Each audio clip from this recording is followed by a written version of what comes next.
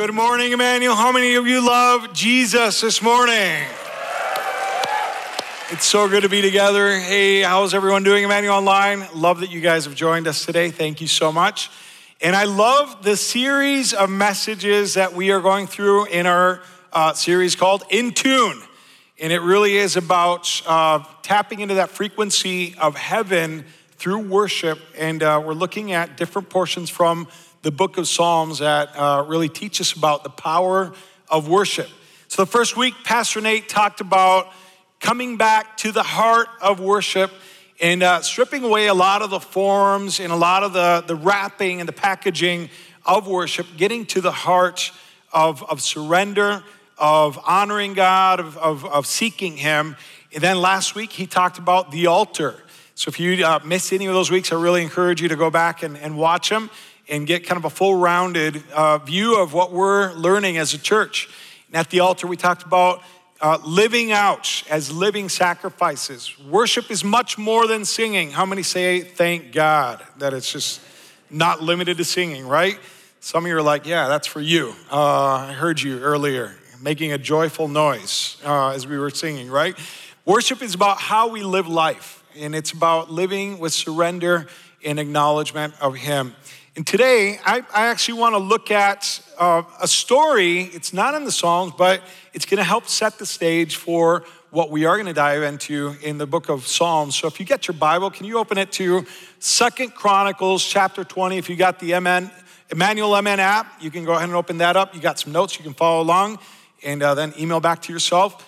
And in 2 Chronicles chapter 20, I want to lay a little bit of the context, the background. We find King Jehoshaphat, who is the king in Jerusalem of Judah, and he is surrounded by 3 enemy nations that have come to attack his people. And he doesn't really know what to do. He's overwhelmed. He finds himself at a loss. And he's gonna cry out to God in honesty, and that's really the only prayer that matters. If it's an honest prayer, if it's a heartfelt prayer, and God is going to respond, and then God is going to give him an inspiration to do something out of the ordinary as King Jehoshaphat finds victory in the middle of his struggle. And it says the following in 2 Chronicles 20, verse 12 through 17, "O our God, won't you stop them? We are powerless against this mighty army that is about to attack us. We do not know what to do." How many of you know it's important to acknowledge that you don't know what to do sometimes? Remember times where I've been driving around and I haven't been using the navigation function on my phone or in the car, and I've been told, I think you're taking the wrong road. And I'm like, don't tell me that. I know what I'm doing. I know where I'm going, and I'm trying to improvise as I'm driving and navigating, and that doesn't always end up right, and it always makes us late. But Jehoshaphat was a lot more honest and ready to acknowledge that he was limited. He did not know what to do. He comes to God and he says, I don't know what to do, but we are looking to you for help. As all the men of Judah stood before the Lord with their little ones, wives, children, the Spirit of the Lord came upon one of the men standing there. His name was Jehaziel, son of Zechariah, son of Benaiah, son of Jael, son of Mattaniah, a Levite who was a descendant of Asaph. Now, it's got all this genealogy. Some of you are like, oh, that's a great name. That's a great name for a future child.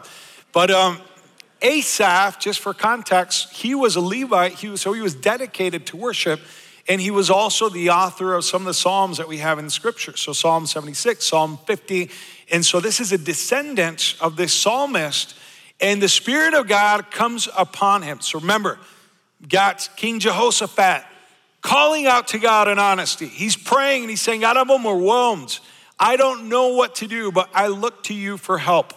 Then God inspires someone. He anoints them to bring a prophetic answer, to bring a timely answer from heaven and help to encourage and guide Jehoshaphat as he's trying to figure out how to face this situation.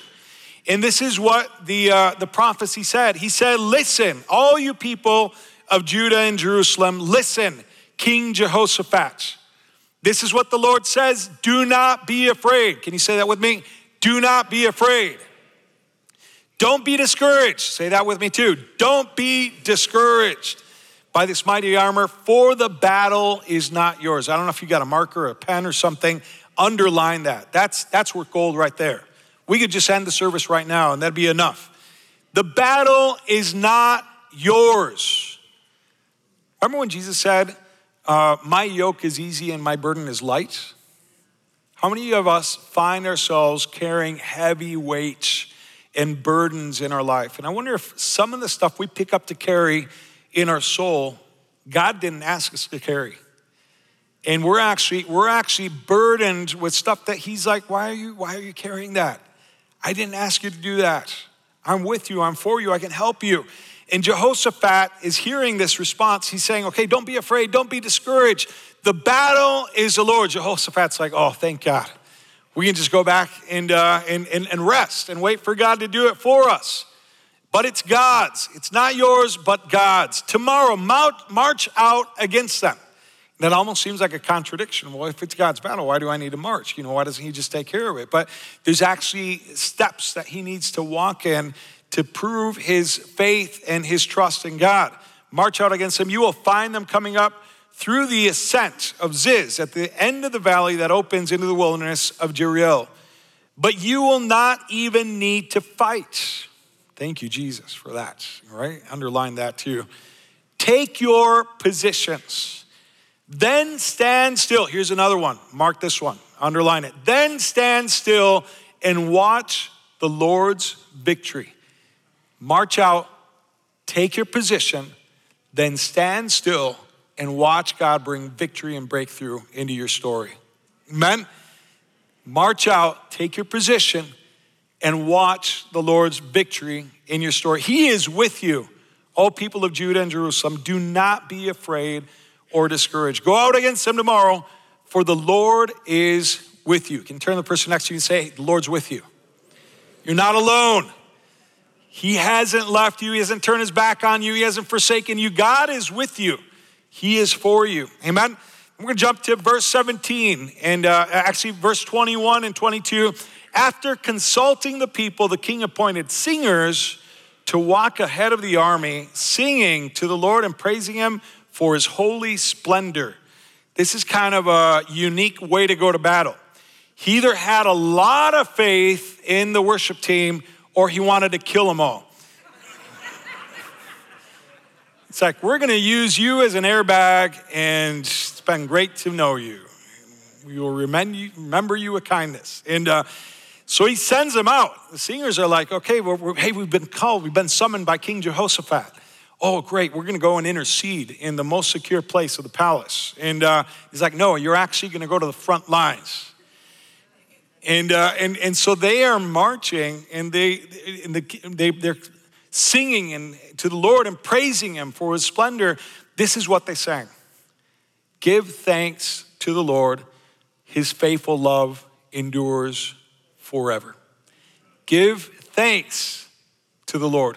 His faithful love endures forever. Give thanks to the Lord. His faithful love endures forever. That's the response. That's their defense, is gratitude to God for his faithfulness. It's a conviction that God's love endures, that it's unchanging, that it's consistent, that there's nothing that can separate us from the love of God. Not death, not life, not the highest, not the lowest, not angels, not principalities. Nothing can separate us from the love of God. Give thanks to the Lord. His love endures forever. And so they're out marching in front of the army. And at that very moment, what moment? At that very moment, they begin to sing and give praise. The Lord caused the armies of Ammon, Moab, and Mount Seir to start fighting among themselves. He created confusion in the enemy, and they ended up killing each other off. And God fought for them and brought victory to Jehoshaphat and to the people of Judah and Jerusalem. What an incredible story. What an amazing sequence of events. God, I'm limited. I don't know what to do. I'm confused. I look to you for help. God inspires this prophet, this great-great-grandson of a psalmist, and comes and he says, you don't need to worry, don't be discouraged, don't be afraid. God will fight for you. God will give you victory. March, take your place, take your position, and watch. Stand still and watch how God brings victory into your story. And then they go out and they begin to sing and they begin to worship and they begin to anchor their hearts and their soul in confidence, in faith that God will bring victory into their story. By worshiping, they anchor their hearts in God and they're able to face the enemy and they watch God work on their behalf. God can do that in our lives too. If we're able to acknowledge and say, God, I'm limited. I don't know what to do. I've got a scenario at work where I can't fix it with my own skill or my own ability, or I've got a relationship that's at a standstill. It's a stalemate. I can't sort it out, or I've got an infirmity, or I've got a medical condition that I can't overcome. We're not getting results and we're not getting clarity from medical teams. And I look to you for my help. And guess what? God listens and God responds. And he brings clarity and he says, take your position and watch, stand still and watch me bring victory into your story. Now, I'm still kind of puzzled at that whole thing of sending the musicians and the worship team, Emmanuel Live, on the front live of the battle. Because you've got all these 3 nations that came out to war against the one small nation of Judah. And they've got spears, they've got shields, they've got swords, they've got chariots, they've got horses. And then you got the people of Judah. And they're like, stand still. I'm going to face you and I'm going to defeat you. And this, to many of you parents of 4th graders, this is an instrument of torture.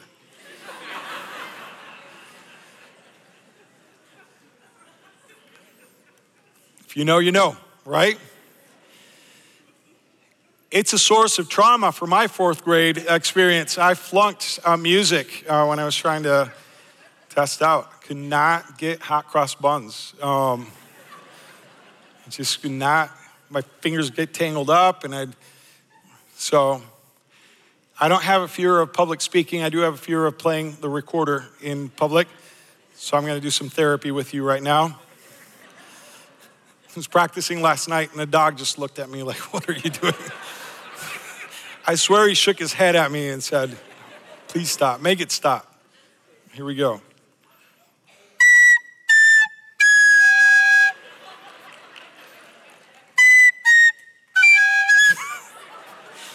Kids are making me, wait. You're making me laugh. I can't play it. I'm gonna close my eyes. It's gonna be better.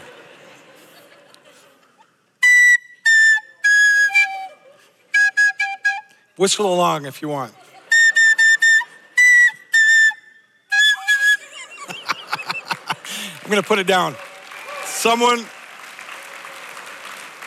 should take this quick, and now you know why I'm not on the worship team. Some of you are like, I should have accepted those earplugs when they offered them to me at the door this morning. There we go, thank you. Thank you for loving a multitude of sins. But this is a symbol to me of a very clear limitation that I have. And actually, we can leverage our limits in life. Sometimes we want to pretend that we don't have limitations, that we don't have areas of weakness. And when we say, God, I'm at the end of my skills and abilities and resources, I turn to you for my help. God shows up in a way that we could not accomplish in our own strength. Amen? We begin to acknowledge him for who he is. And then a beautiful thing happens. The Holy Spirit comes and helps us in our weakness and in our limitation. It says in Romans 8:26, and the Holy Spirit helps us in our weakness. For example, we don't know what God wants us to pray for, but the Holy Spirit prays for us with groanings that cannot be expressed in words. In prayer and worship, we might say, God, I'm not great at music. Well, worship isn't really about music. It's about the heart that we bring. It's about an honest, surrendered heart that we bring before God.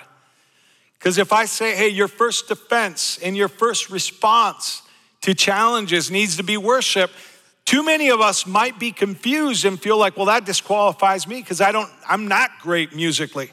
But we're talking about the heart. We're talking about trusting God and bringing our limitations and bringing our inadequacies and bringing our lacks and leveraging them by saying, God, I depend on you. All the more because I'm aware that I don't have the ability or the strength or the skills to overcome this. I need you, Jesus. And Jesus will not pass up that prayer. He will show up inevitably every single time. Amen? All you need to worship is a surrendered heart. And when we worship, we're spiritually marching forward, just like Jehoshaphat, like Judah, and we're taking our position. And we're acknowledging God, and we're acknowledging we are not God. And we are saying, God, I stand firm in my faith in you. And we're waging war, a spiritual war, with spiritual weapons. It says in Ephesians chapter 6, verse 10 through 12, a final word: be strong in the Lord and in his mighty power. Put on all the armor of God so that you will be able to stand firm against all the strategies of the devil. For we are not fighting against flesh and blood enemies, but against the evil rulers and authorities of the unseen world, against mighty powers in the dark world, and against evil spirits in the heavenly places. How many know that people are not the enemy? Amen. Well, for all those that don't know that, I just want you to be informed. People are not the enemy.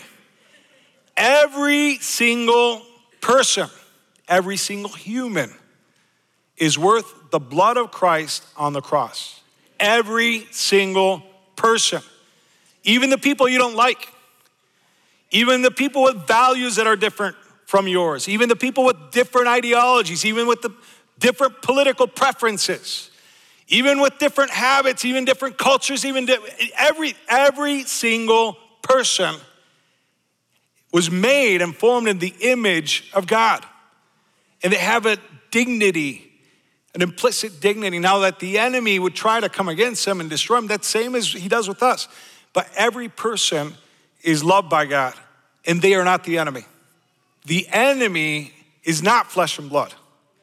So if we think the enemy is a person or a people group, we've already played into a strategy of the devil. We're distracted. We moved our eyes off the true fight. And God is saying, you don't have a fight against flesh and blood. Your fight is against a whole different plane. It's a spiritual battle. Then it says in 2 Corinthians 10, 3 through 5, we are human, but we don't wage war as humans do. We use God's mighty weapons, not worldly weapons, to knock down the strongholds of human reasoning and destroy false arguments. We destroy every proud obstacle that keeps people from knowing God. We capture their rebellious thoughts and teach them to obey Christ through the authority that God has given us, not through human. We don't wage war as humans. We don't respond by human nature. We understand that our battle is spiritual, and we respond spiritually with the authority God's given us. And we destroy obstacles and distractions and things that are spiritually set up to keep us from seeing Christ clearly. God says, take your position. Take your position and watch me fight for you. Turn your eyes to me.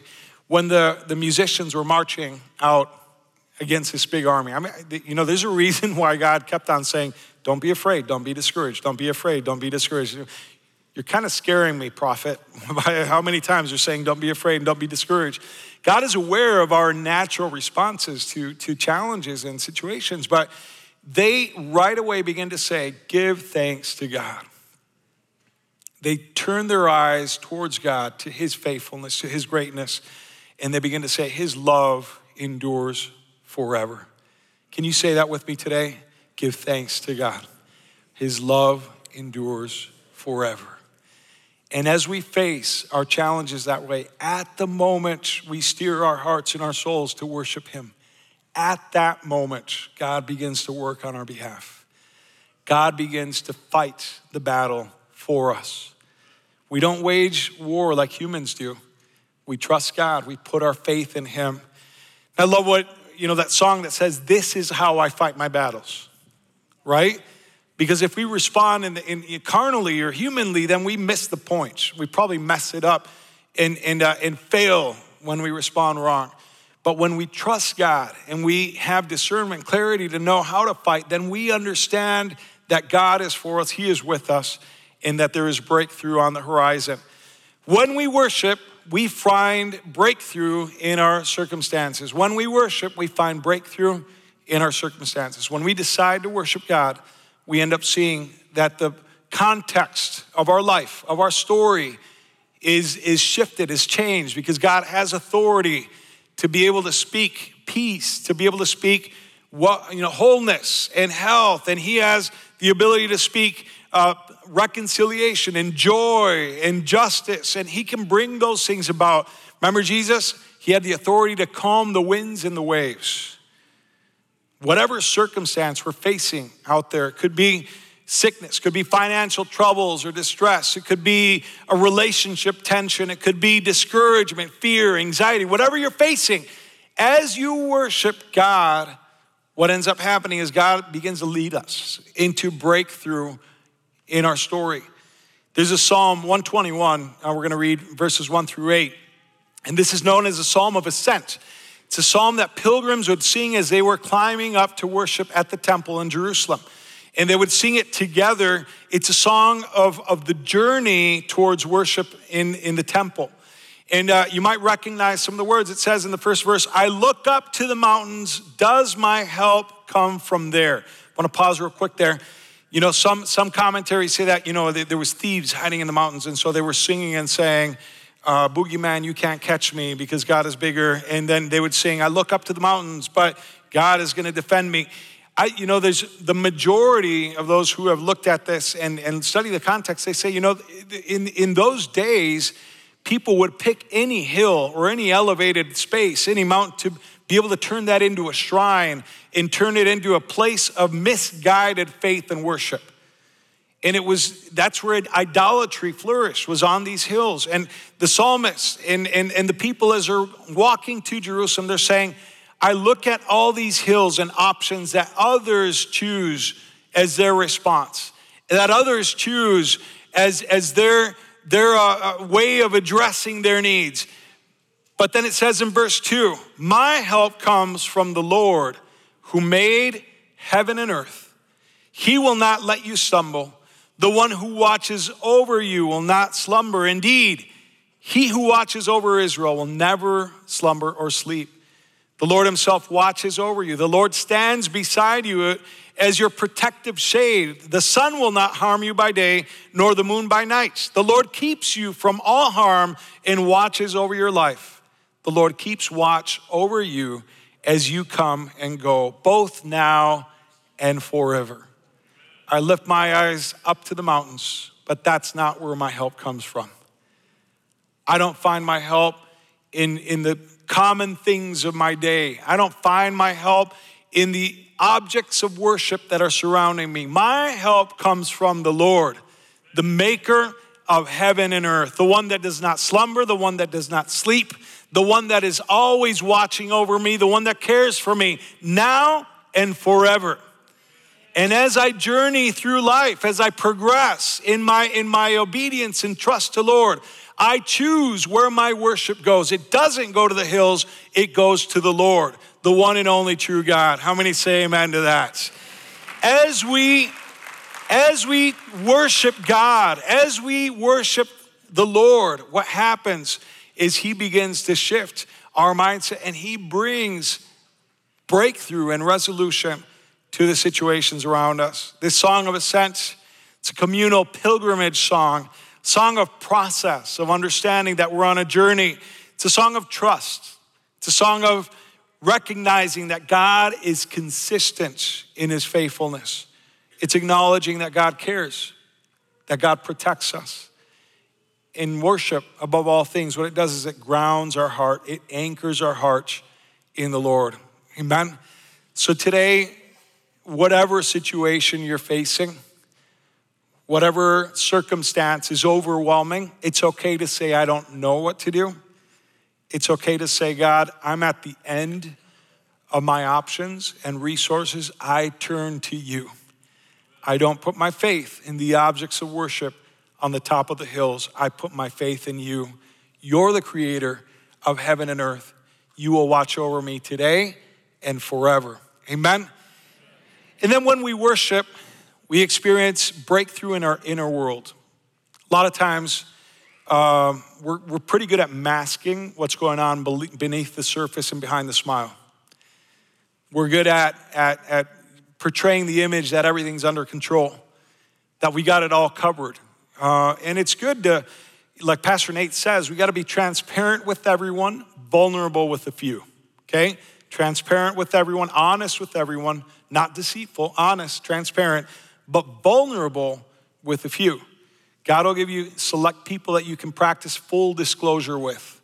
He'll bring mentors into your life. He'll bring people that are trustworthy and that can accompany you in moments of vulnerability. But a lot of us, as we end up making bad choices, what we do is we try to blot out that bad choice with another bad choice.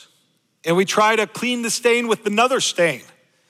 And we try to fix sin with another sin. And then we try to conceal it, and we deceive, and we try to avoid it. We try to pretend.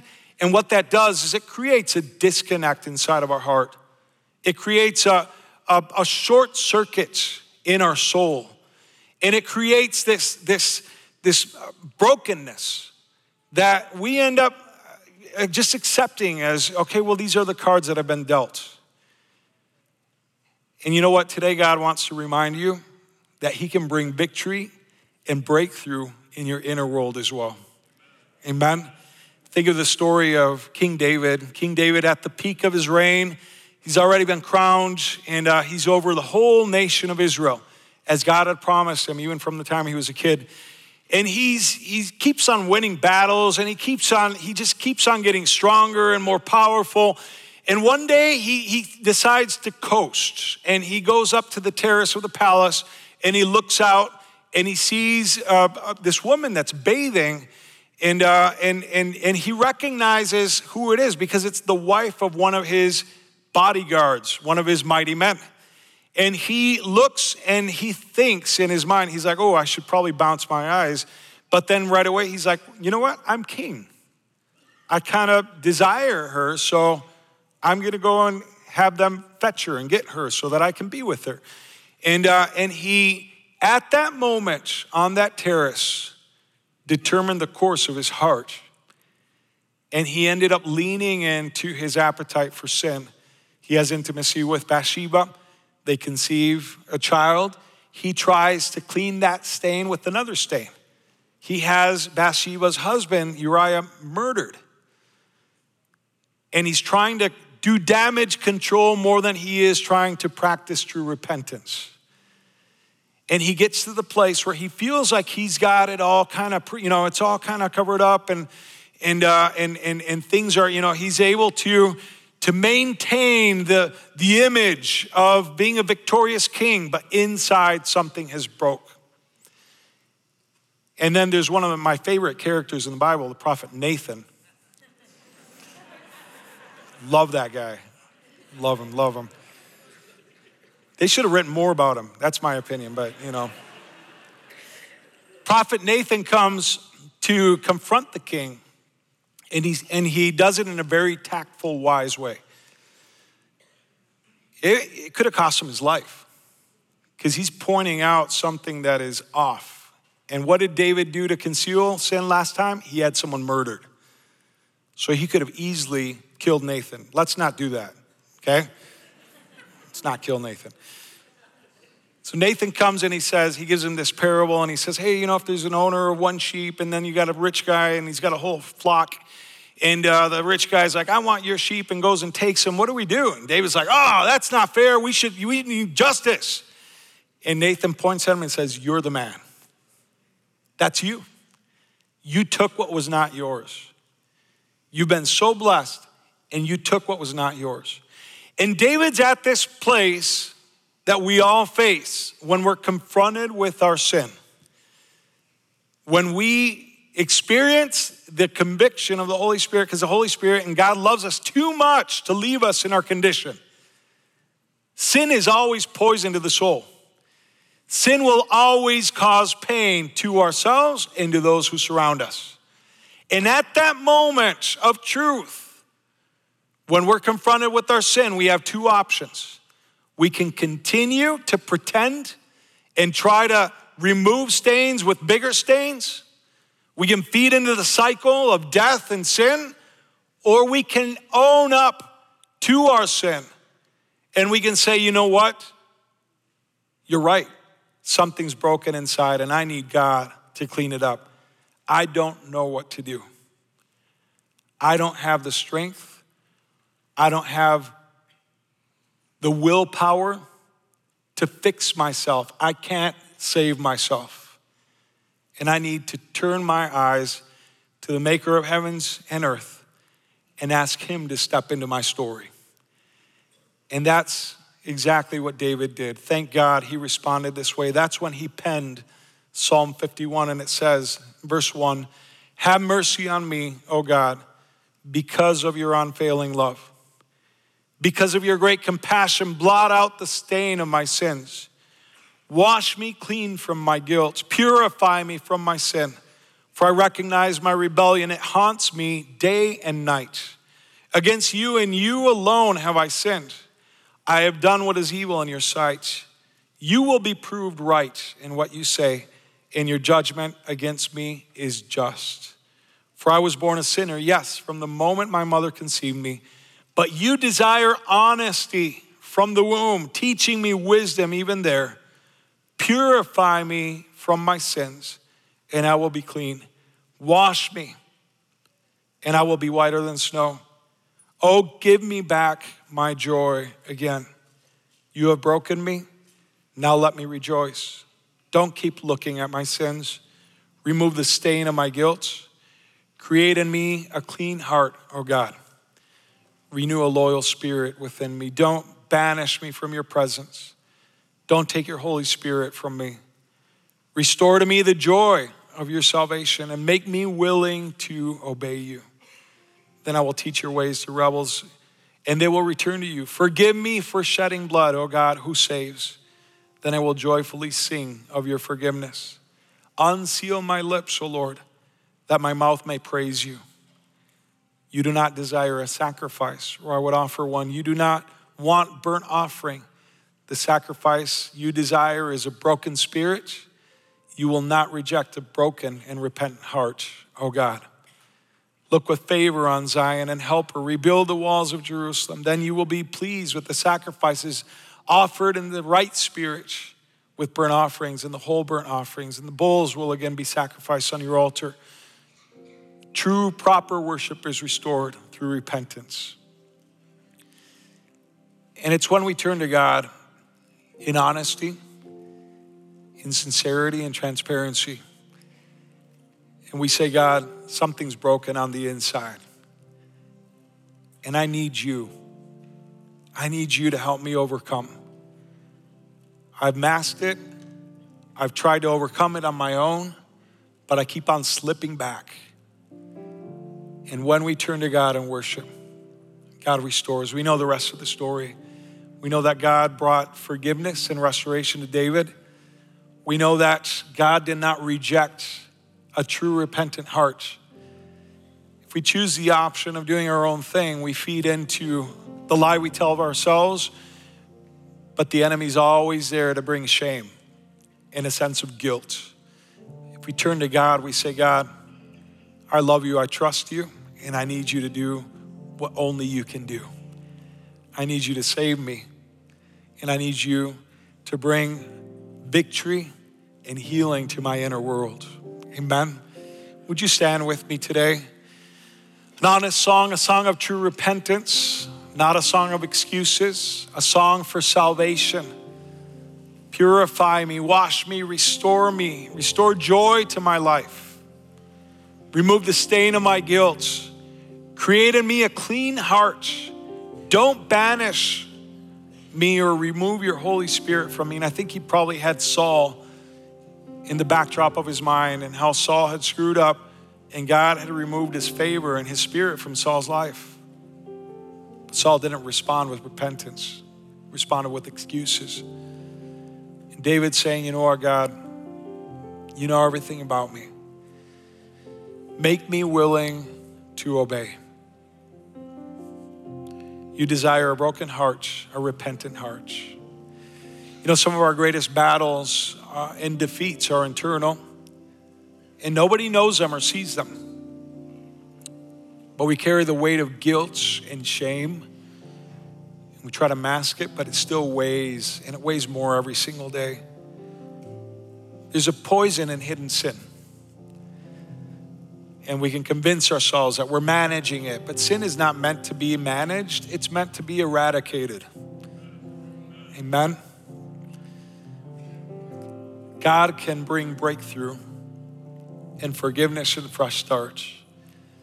The path forward to see that breakthrough in our world, in our inner world, is true, honest worship and acknowledgement. I'm not God. I'm not the Savior. You are. And I look to you. I turn to you. So today, I want you to hear God's unfailing love for your life. I don't want you to hear and listen to this, and don't let the devil distort it in your mind saying, hey, we're piling guilt on top of you. No, that's not it. This is a moment to say, you know what? You've been carrying way too much, trying to conceal it on the inside. And God's here to be able to lift that weight off. Make you new, make you free, restore joy, bring peace back into your journey, bring breakthrough in your inner world. So there's not that conflict, that short circuit, that brokenness between what we portray and what we actually live on the inside. I want to pray, and I want to lead us in a couple different prayers this morning. I want to pray that God will bring victory in our lives, in our circumstances. I want to pray for healing and forgiveness and victory in our inner world too. But I want to start by praying for those who need to get right with God today. So I'm going to invite everyone to close your eyes where you're at. And how many would say today, I need to get right with God. I'm far from God. I need to turn away from my sin, and I need to turn to him, and I need to ask Jesus to be my Lord and Savior. Maybe it's the first time. Maybe it's the first time in a long time, but if that's you, can you just raise your hand where you're at and just say, that's me. I need to get right with God. I want to turn from my sin, and I want to turn to Jesus so that he can be my Lord and Savior. Raise your hand where you're at. God bless you. God bless you. God bless you. God bless you. Can we do this, church? Let's pray this together. Repeat this prayer. Make it your own and say, dear Jesus, thank you for loving me. Thank you for forgiving me. Thank you for dying on the cross for me, so that I can know your forgiveness and so that I can know new life. Make me new today. Save me, God. Be my Lord and my Savior from this day on. It's in your name I pray, Jesus. Amen. Now I want to pray for you. God, I pray for everyone who did raise their hand.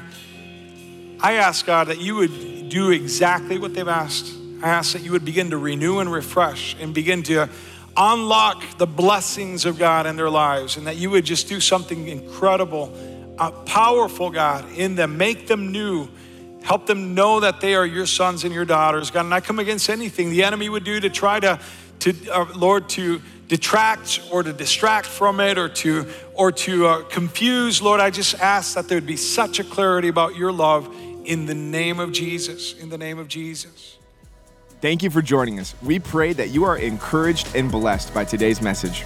Check out emmanuelcc.org for faith resources, how to get plugged into community, or to join us live on Sundays at 9 a.m. and 11 a.m. Central Standard Time. We are so excited to see what God is going to do. The best is yet to come.